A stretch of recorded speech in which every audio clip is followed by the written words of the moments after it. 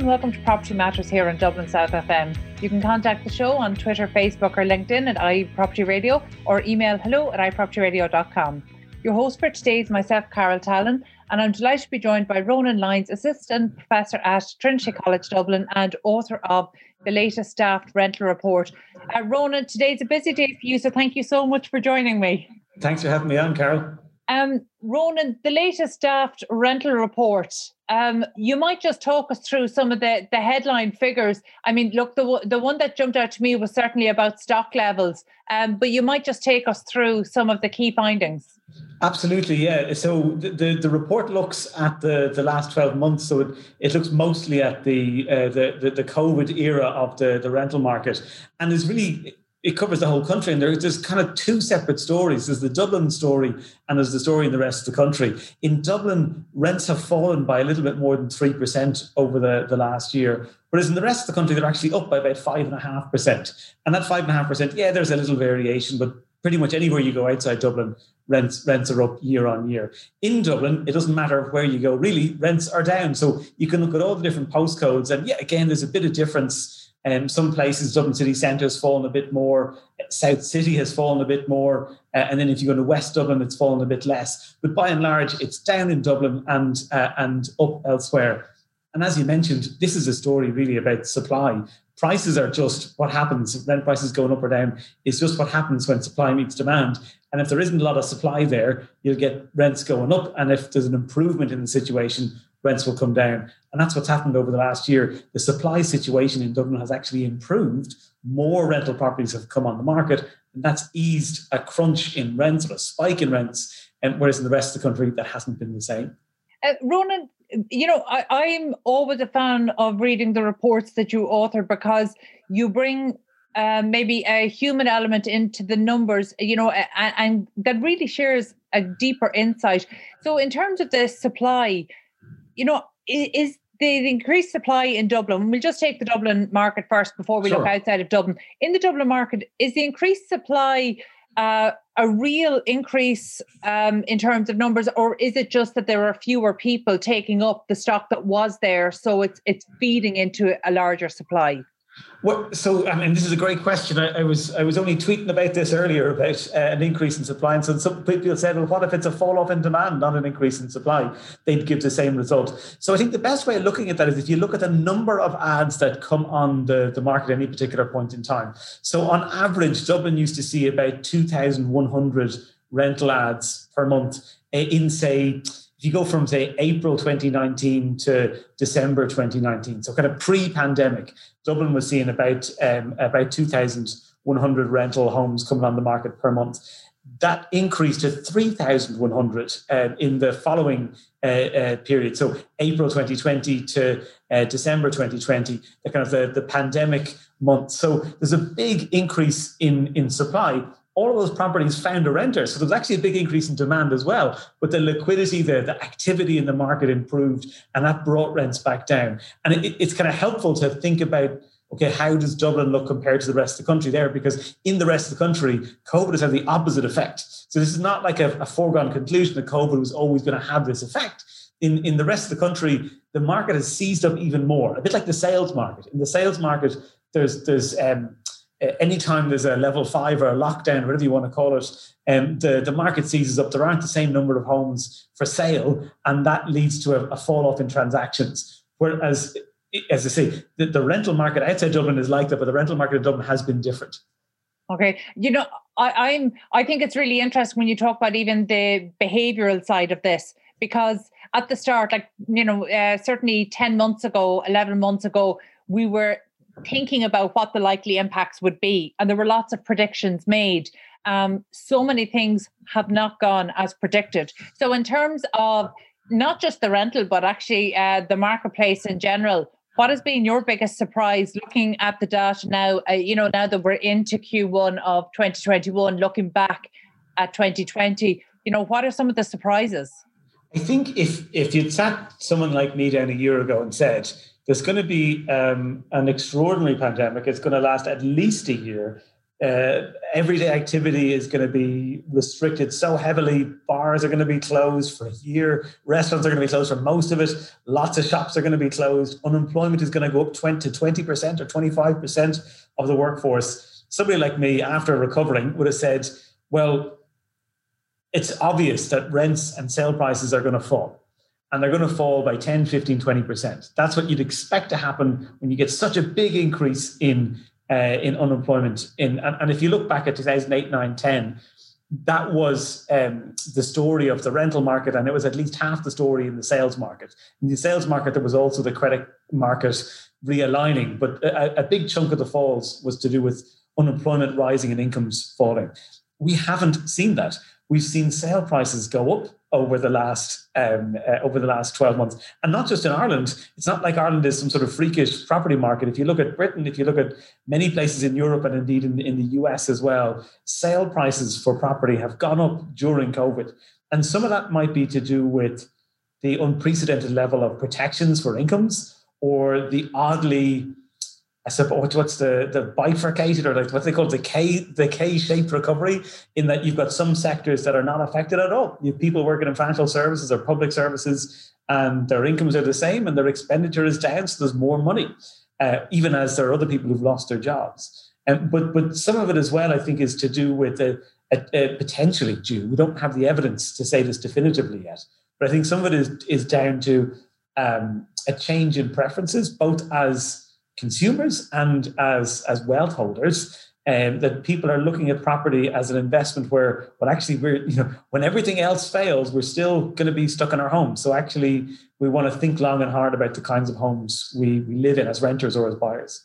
Yeah, I think that's a really interesting one, because it really, this reminds me of maybe when you and I first met over a decade ago, and we were talking about the fallout of the crash, and the same thing, trying to predict behaviors and trying to look at maybe where we saw leaders emerge through the sector that were likely to lead us into recovery. And it feels like an element of this where sometimes the behavior doesn't correspond with what we might expect in the marketplace. And that's why I think it's interesting to see where the price increases and decreases are happening, in terms of rental and everything, because there's been so much talk about potential remote working and things like that.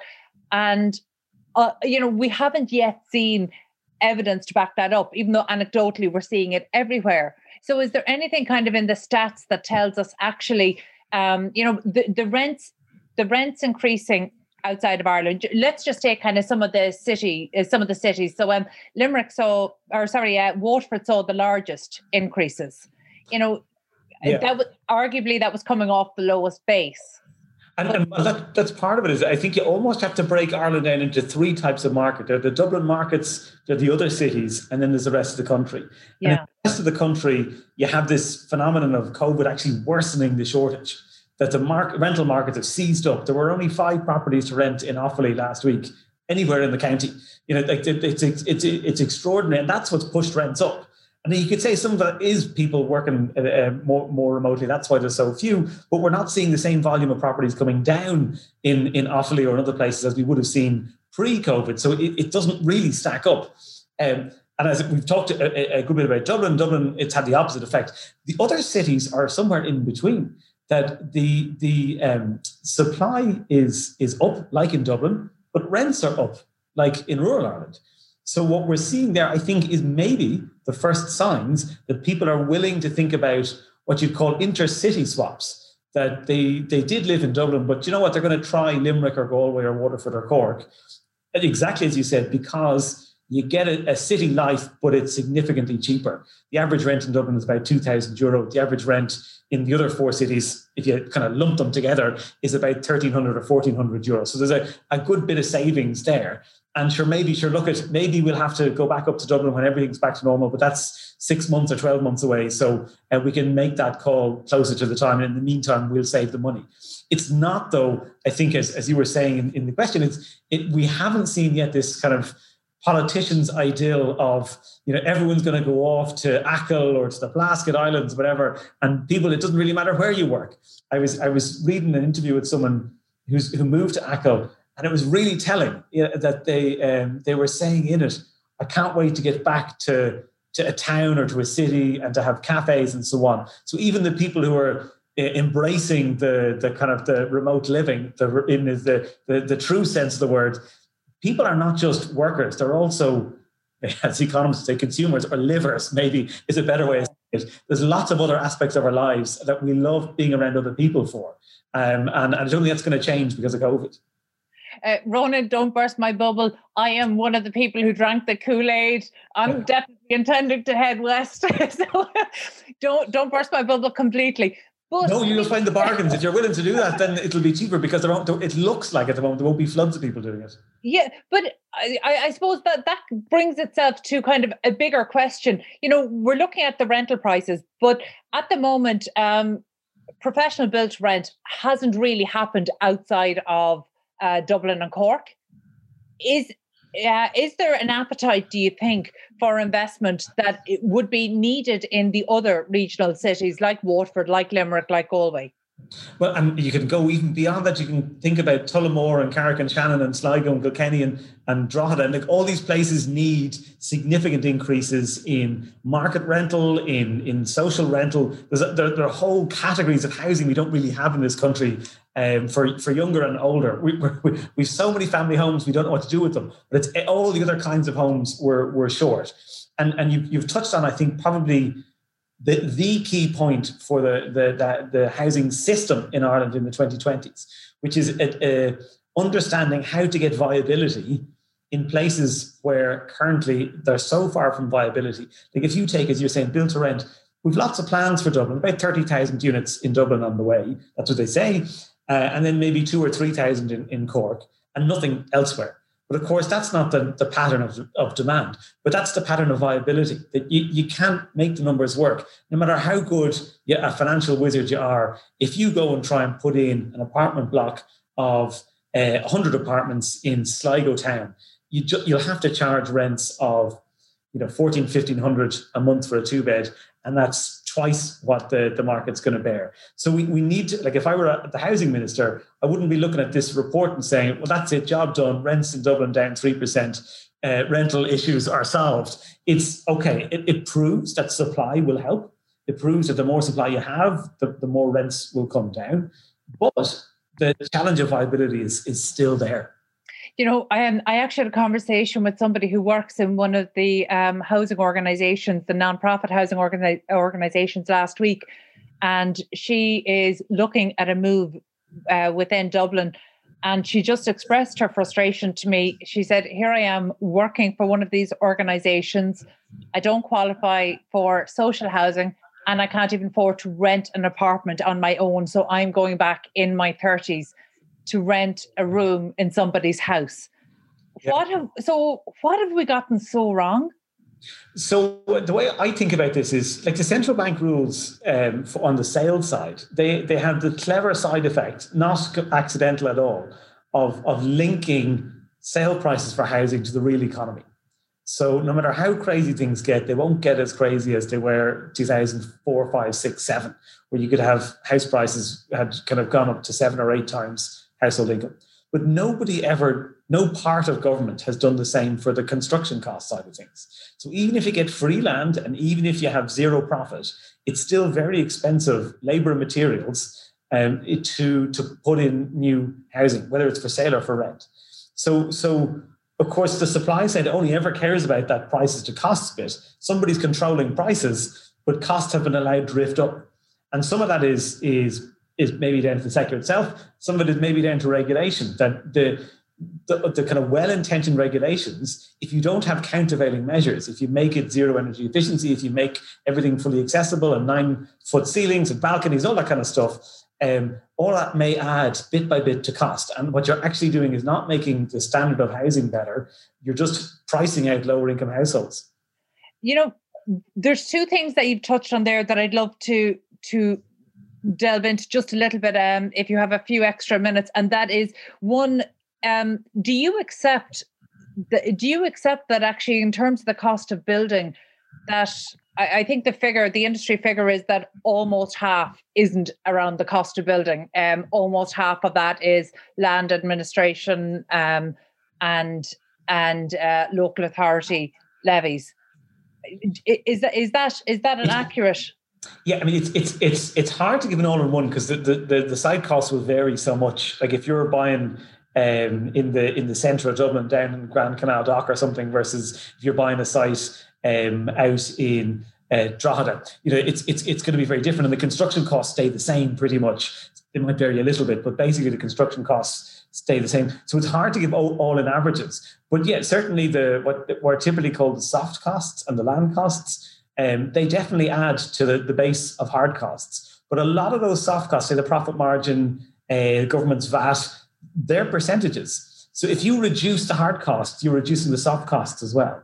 Okay. All the marketing fees will be a percentage of the costs that have been paid. So again, if you can get the core down, you actually have knock-on effects, which is not to say we shouldn't look at how we tax or look at how tax land or new development. It's not to say we should ignore issues like that. Of course, we should look at those things. But if we could do our damnedest and fix all those things, and we'd still be left with the issue of high construction costs.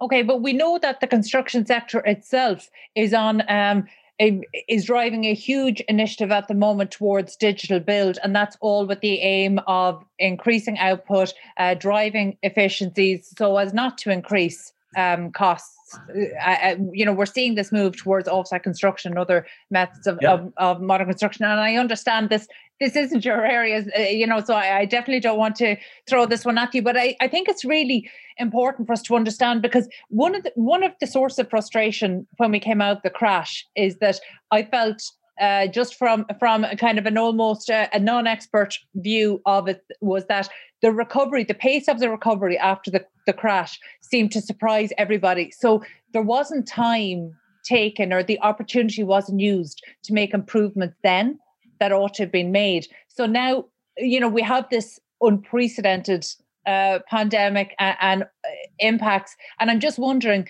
are we missing another opportunity to actually drive real change that could actually have an impact on, persistent issues like affordability?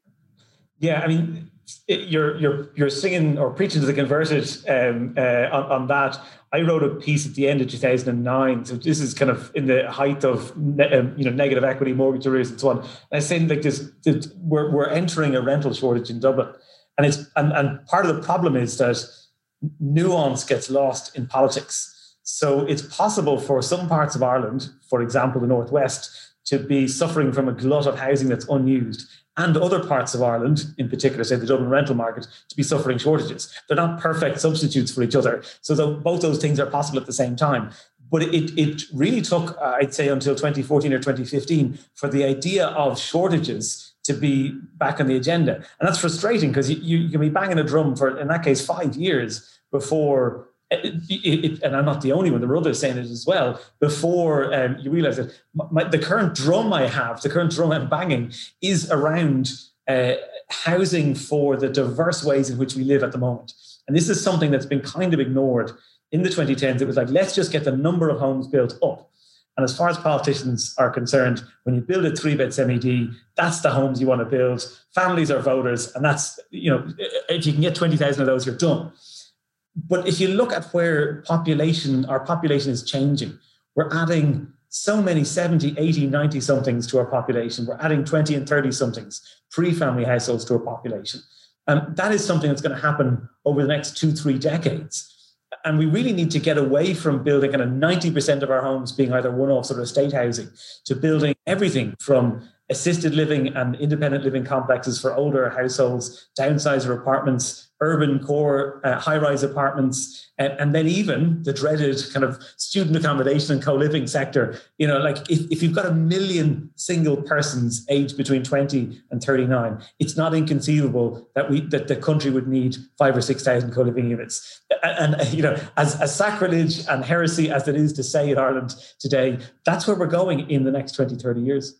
Yeah. Are you surprised? I'm so delighted that you went on to the different classifications of living, because that was exactly the final topic that I wanted to discuss with you, because it feels like a decade ago, I'm not going to say you were single-handedly doing it, but you were definitely one of the voices championing this need for Irish people in Ireland to embrace apartment living beyond, as a, beyond as your first professional, where you're living professionally, but that actually, and I would argue that apartment design has not improved enough over that decade to make it attractive for a lot of families. So and I know there's huge work being done in all the city centres actually to target this.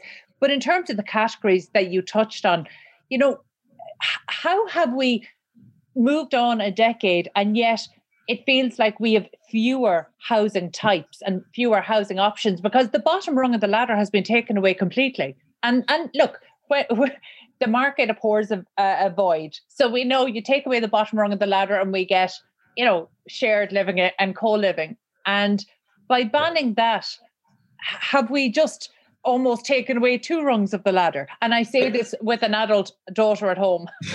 Yeah. I mean, and this is, this goes through to things like people objecting to planning permissions. Of course, they have a right to object to planning permissions, but I think given the country is short so many homes, that anyone who's a serious objector should say, look, I don't think this is the right development here, so this is my counter proposal, right? Like, we're talking about a country that needs, and everyone has their own figures. My own calculations are, given where our population is likely to be in terms of size, location, and age by mid-century, we need something like 45 to 50,000 new homes a year of all types. And in principally non-family households. The majority of households already are one or two persons, and that's only going to increase as the years go on. How have we ended up where we are with things looking actually more kind of monotonous maybe than 10 or 15 years ago? I think part of it was that the base we had 15 years ago for building non-family homes was a fragile base. It was tax breaks. That was the only reason. And they were a great idea when they were in kind of urban renewal schemes. And then they kind of went into, let's get votes in constituency schemes. And that was just a terrible idea. I mean, we saw that in the fallout of the bubble. So for me, the number one priority, and it's kind of like going back to something we talked about earlier, but in a way that just confirms, hopefully, that it is all actually coming back to the same core questions. If I were Minister for Housing, the single most important thing for me to understand is why it is so expensive to build housing for one or two person households in Ireland compared to other countries. Is it the productivity in the sector? Is it the methods they use? Is it wage rates? Is it taxation? Is it how we sell and trade land? We need those answers, because we can't solve the problem until we've tackled those. As it is, the kind of business as usual cases will just keep going further and further away from town centres and city centres, building on greenfield sites, building more 3 and 4 bed semi-Ds, and effectively trapping people in those until they die. And that's not the way other countries do housing. And I don't think it's the way we should do housing. Yeah, no, I completely agree with you. And I mean, one of the topics that I'm so sorry that we have to wrap up now, because one of the topics that we didn't get onto, but you touched on, was about housing for, I think you mentioned housing for the elderly, whereas I would see it more as maybe not even step down accommodation, but certainly accommodation that for downsizers, but within their own communities. Exactly. Look, I suppose, in 60 seconds, is there a way to unlock spaces within community, underused spaces? Okay. As briefly as I can, I think you've touched on a really key issue, which is we need some integration between health and housing from a policy-making point of view, so that we get, say, in particular, assisted living, but even independent living on the table, and that it's a zoning category, and that there are targets set per decade or per 3 or 4 year period, whatever it might be, because that's going to be key. But even aside from the sort of integrated healthcare stuff, there, as you say, downsizers will happily downsize when it's in their area. You talked about, will we live in apartments? And the funny thing is, where they've been built, apartment blocks in, say, Terranure or Blackrock or Castleknock, they're disproportionately lived in by over 55s. So we have absolutely no problem living in them. We just don't have enough of them. Okay, no, it's an interesting one. Ronan, I would love to chat to you for so many more hours about this, but we'll have to leave that for another day. That was Ronan Lyons, assistant professor at Trinity College Dublin and author of the Daft Rental report. We need to take a quick break now. Stay tuned. 93.9 Dublin South FM. Hello and welcome back to Property Matters on Dublin South FM with myself, Carol Tallon. You can contact us on Twitter at iPropertyRadio or hello@iPropertyRadio.com. I'm now joined by Louisa Dickens, co-founder of LMRE. Louisa, thank you so much for joining us today from snowy London. Yeah, well, thank you for having me. And yeah, London is looking pretty beautiful, but it is absolutely freezing. Yeah, well, it's freezing here, but we haven't got the snow yet. So first of all, just for people who aren't familiar, LMRE is a well-known brand in the UK, but maybe not so familiar in Ireland, even though you do work internationally. So you might just give our audience an overview of LMRE. Yeah, of course. So LMRE, we are a specialist property technology recruitment firm.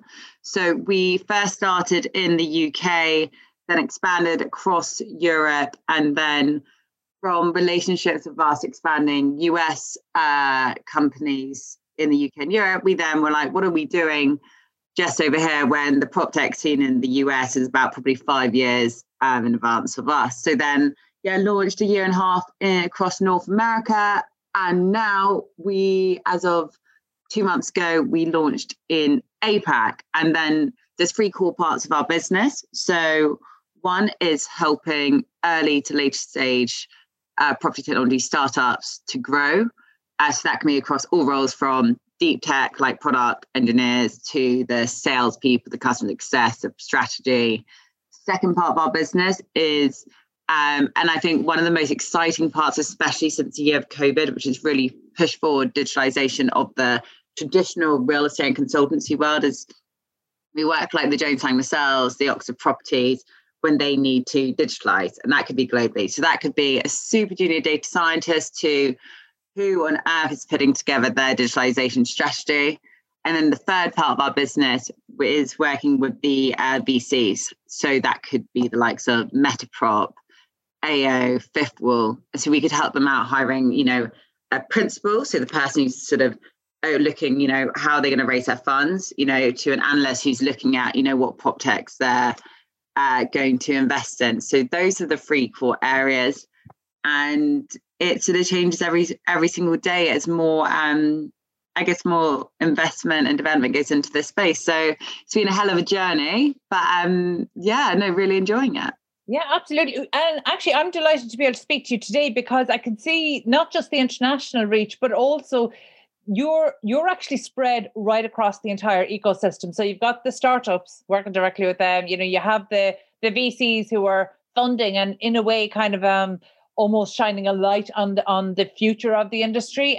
But also you're working with the traditional industry to bring them along. So you've a really good overview. So, I mean, really to start with, where do you think we are? And this might be too broad a question, so let's just take it from the UK. Where do you think we are in terms of tech adoption across the built environment?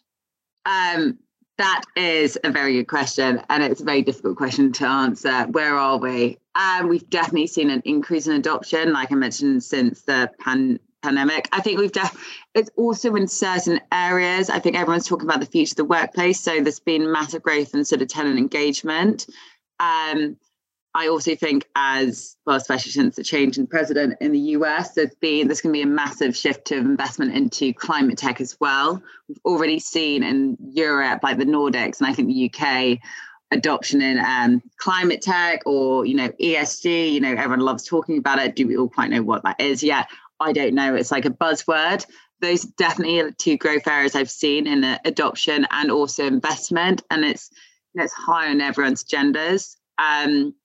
I think if you sort of follow where investment is going, that's where you'll see further adoption. So I think in 2019, there was $19 billion that went into PropTech, and there was further $32 billion that went in 2020. And we're only I presume, unless something crazy happens, we're just going to see that investment go up. And that's obviously, what's driving the VC community and the major funds to invest is the promise of ever increasing returns in a market that's sort of ripe for reform and innovation. So, like I mentioned, climate tech, sustainability, and construction tech as well. But I would say it's across like all verticals, and every single day I'm introduced to a new vertical with a sexy new name, which has tech at the end of it. I think it's on everyone's sort of agendas. But yeah, the more investment goes in, the more products we're going to see, which is super exciting. Yeah. Do you know, I'm actually trying not to engage with all of the new buzzwords that have tech at the end of it, because I think, in a way that just highlights how immature this sector is. The fact that, it would be almost like, a writer calling themselves, in tech because they're writing on a computer 20 years ago, and it feels like that, we're talking about technologies that would be just ubiquitous to the operations of the job. So actually I think the hallmark for success for Proptech and all of these other sectoral techs will be when we stop using those words. That's just how business operates. But I think it's really interesting that you're seeing across these ESG metrics and all around the sustainability. I think it's really interesting that you're seeing both an increase in adoption and an increased focus from the VCs, because those two strands hardly ever work side by side. Now, maybe the pandemic is shining a light and making it easier for the industry to know where they need to be and for the VCs to know where the funds need to go. But, generally speaking, if we look back historically, not just Proptech, but all tech investment, generally the VCs could be almost a decade ahead of where the industry adoption is. So if we're starting to see those streams run side by side, I think that's really exciting. And, maybe we did a little bit in fintech as well. So maybe that's what is in store for Proptech over the next number of years. But I think that's really exciting, because it will take away this challenge of digital transformation across the industry, because they will understand that this is how we do business, It has become such a cliche to say that the pandemic has accelerated the rate of tech adoption across the built environment, but it absolutely has, particularly if you're talking about traditional estate agency, right through to traditional construction sites. It absolutely has accelerated. There's no way meetings would have been done via Zoom. People were flying to different countries for site visits and site walkthroughs. That's never, I think, going to be a necessary feature again. I hope we don't go backwards. Well, then also with that, it goes back down to the sustainability, preserving the world we sort of live in, that, technology is really going to help with that. I also think going back to, these funds and the VCs, VCs should be and are, ahead of, the traditional funds and agencies, but they're really working hand in hand to obviously Fifth Wall, they've raised a climate tech fund, which obviously focus completely on that sort of space. And they're the people that we're sort of working with to raise it. A lot of them from the sort of traditional sort of real estate area. So it's really exciting. And I think the beauty of this space is that it's all about collaboration. It's all about everyone sort of championing each space, but working together. So if we see more of that, it should be happy days for the progressiveness and innovation in this space. Yeah, there are a couple of services that feed into a growing or a sector that really you can read a lot into, and I think recruitment is one of those. So, in terms of can you share with us maybe who's hiring at the moment? What types of startups are they? More established? Have they funding? What's the profile? And feel free to name drop. Yeah, I can't be careful about name dropping. I don't want to give any biases to some of my clients, and our clients completely sort of vary to, God, you got the guys at BTS and Y Squad. I mean, their success stories, their product isn't super technical, but they serve a clear value proposition within leasing and connectivity, which is what we all sort of need. Who is hiring? That's a really good question. So to give you, we were just looking at who, I guess, for our business, how it's grown. Our roles are up by nearly 200% this month to last year, which is crazy. So we got a team. So our business started 2 years ago. Our team's now 20 people. We've got 5 more people starting next month. We've got a further 5 to make sure that we're delivering. What roles are being hired for? So if we focus on the startups, so that could be something from early stage one. There's a business called Instagram that does deposit-free renting onto the desks, which obviously lots of people want now because there's a lot. No one wants to do the upfront cost, especially in this sort of market. No one knows when they're going back. So they could hire for someone who's launching a product, head of business development. To at the end of the day, in this environment, everyone needs to keep growing their product. So they all constantly need good product people, good data scientists, good engineers. And then you have your later stage ones like BTS and Y-Squad who are launching across the world. So they're going to need country managers. But with that, they need all the other tech support, salespeople, customer success. And then you have obviously the big, larger funds like Oxford Properties, which I think really have been pushing forward and in making sure they are one step ahead of other businesses and digitalizing. So they could hire anyone from, someone in like IoT, data. It's at the end of the day, it's all things come down to data. That's where the skill shortages are, and that's where we will consistently see hires. And then you have the VCs who, they're constantly trying to find good people who can sort of, with experience in successful exits and sort of, I guess, raising the funds. But honestly, I couldn't pinpoint where we're seeing most hires. What I could pinpoint is where we're seeing most skill shortages, and that is in the data scientist space. Really good SaaS sales professionals, and where else would I say? Good product managers. Those are the 3 areas of skill shortages. And I think a lot of it comes down to one, this Proptech industry. Within real estate software, you had the first generation of the MRI and Yardies. You have that, but then otherwise, in the past sort of 3 years, there's not so many people, and if we're focusing in the UK, have been doing it. In the US, fine, you can find someone who's been doing it for a lot longer, but that's where the skill shortage is because it's just such an early stage in this business. So for a lot of these roles, when it comes down to data or SaaS sales, we're bringing them in from other industries which are similar. So like this, fintech, that can you move over? You've got to look at what sort of products are out there, what sort of similar sort of sales cycles. And then data scientists, what are the big data companies? Where can we headhunt them out? And a lot of talent, at the end of the day, talent will follow investment. That's why more people want to go into sustainability space, hopefully for ethical and moral reasons, but also because they'll follow investment. So I think we're seeing a lot of people realizing the mass expansion investment of this sector and how big it can be. So it's actually a lot easier to headhunt people from the sector. Hey, have you seen what's happening? $32 billion investment. What we saw in fintech is now going to happen to Proptech. And so that sort of piece is moving quite well for us. But yeah, it's across the board. We're seeing mass hires, and we're going to continue to see it as well.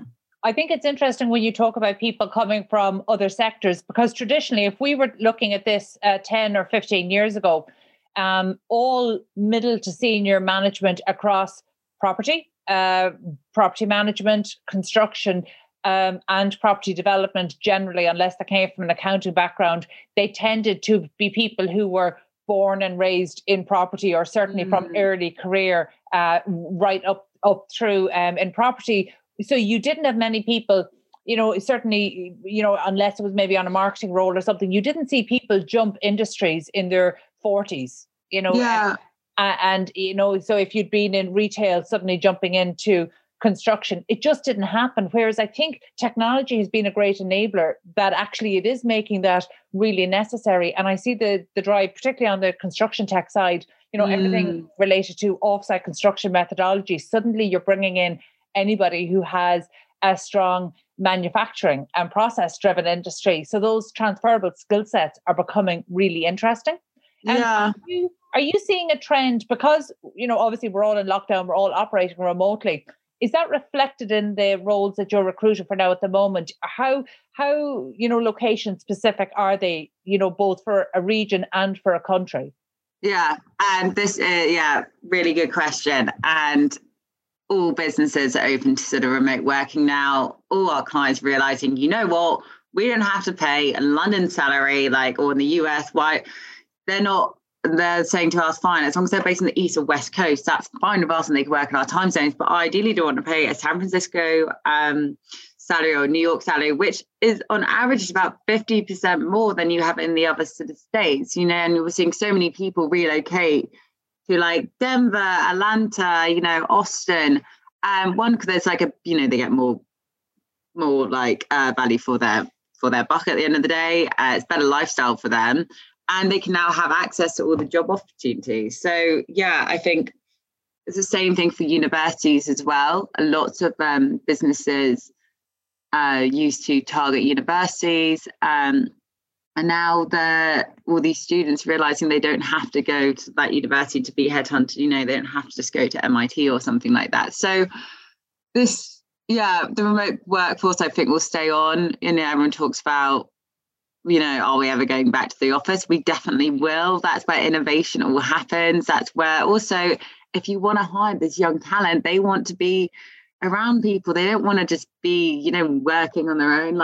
I miss my team so much. I'm right now in my room in sort of Southwest London, and I spend my time on Zooms to my team, and I think it completely sucks. And if I ever want to maintain my team at LMRE, I know I'm going to have to get them back in the office as soon as it's safe to.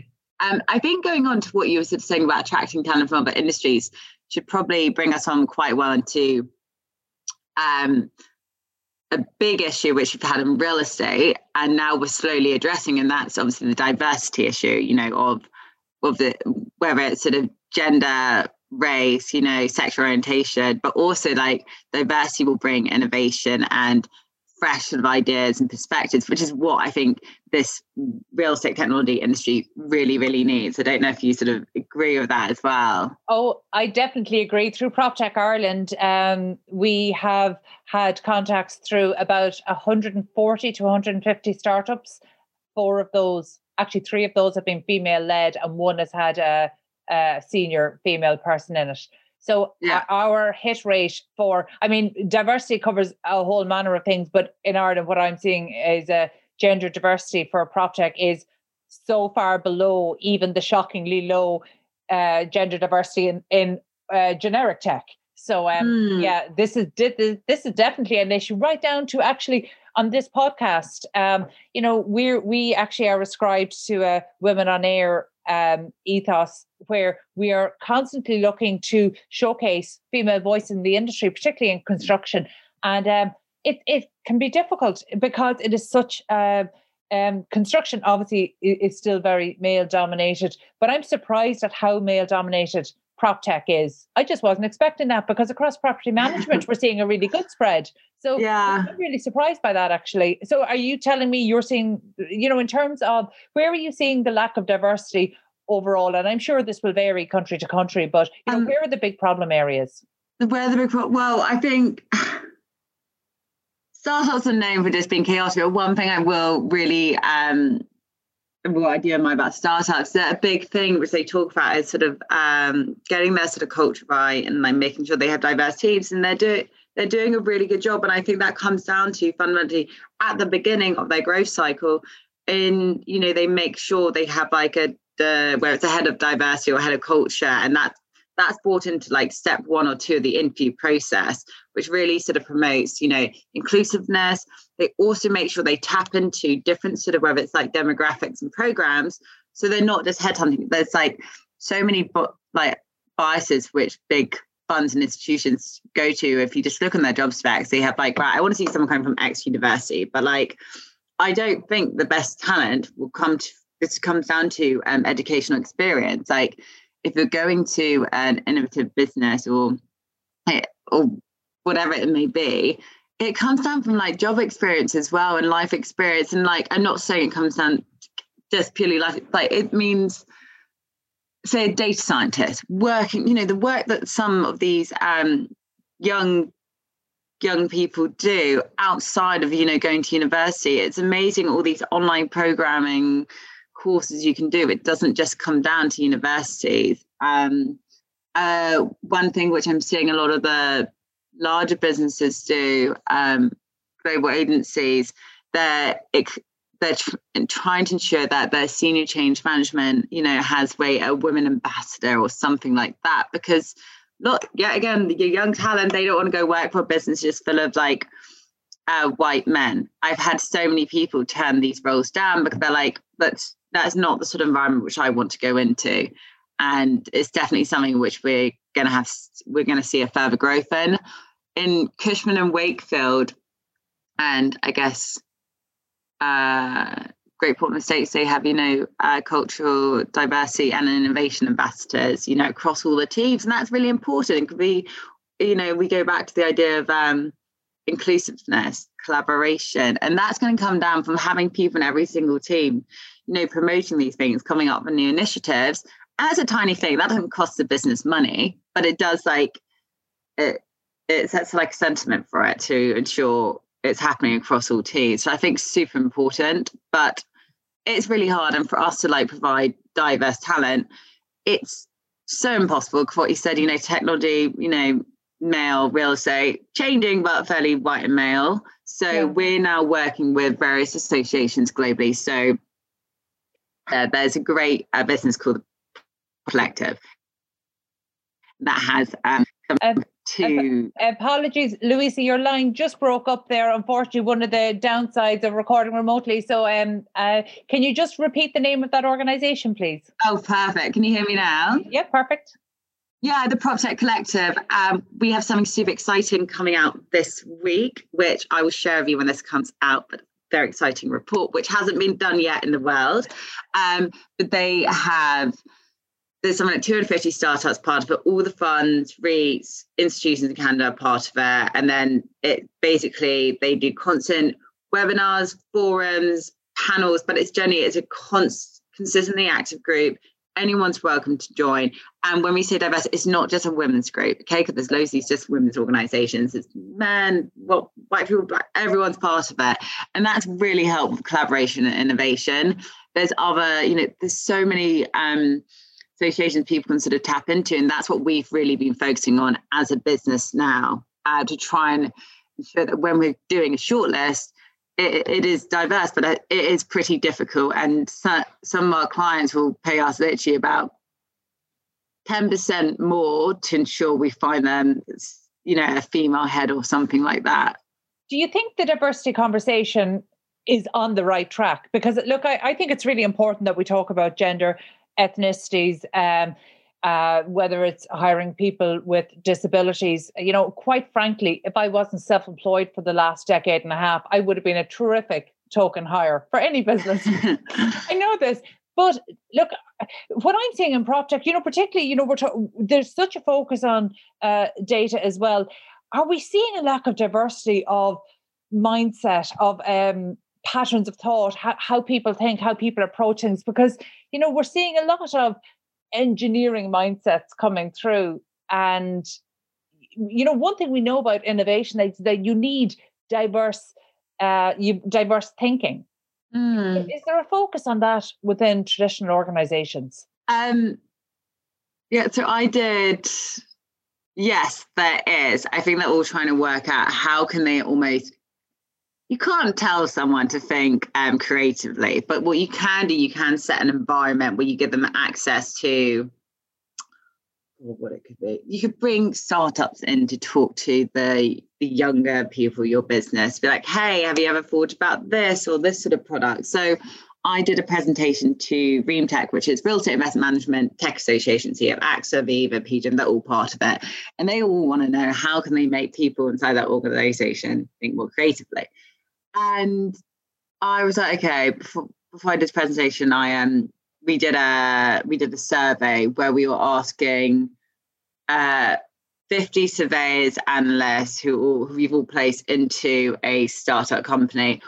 How do they make the move? What can the businesses do? And they said, one, having senior change management, really sort of basically doing talks on the importance of innovation, how to basically reimagine the future of real estate. Another one was sort of upskilling.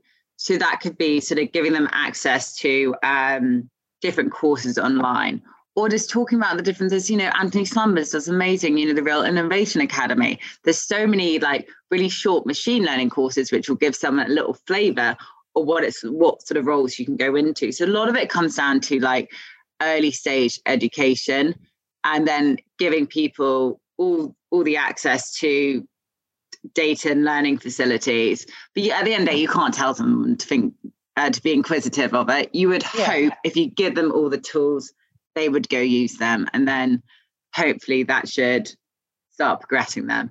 Yeah. I mean, look, I think a big part of it is, you mentioned there that some companies come to you and say, we want to hire from X university or maybe from X institution. And to me, that's how you get more of the same. But look, this is something that I could talk to you all day about. But unfortunately, we do need to wrap up. But before I let you go, Louisa, because you have this lovely spread, across the entire ecosystem, what are the lessons that need to be learned, from the real estate world for traditional players who actually want to make the move towards Proptech?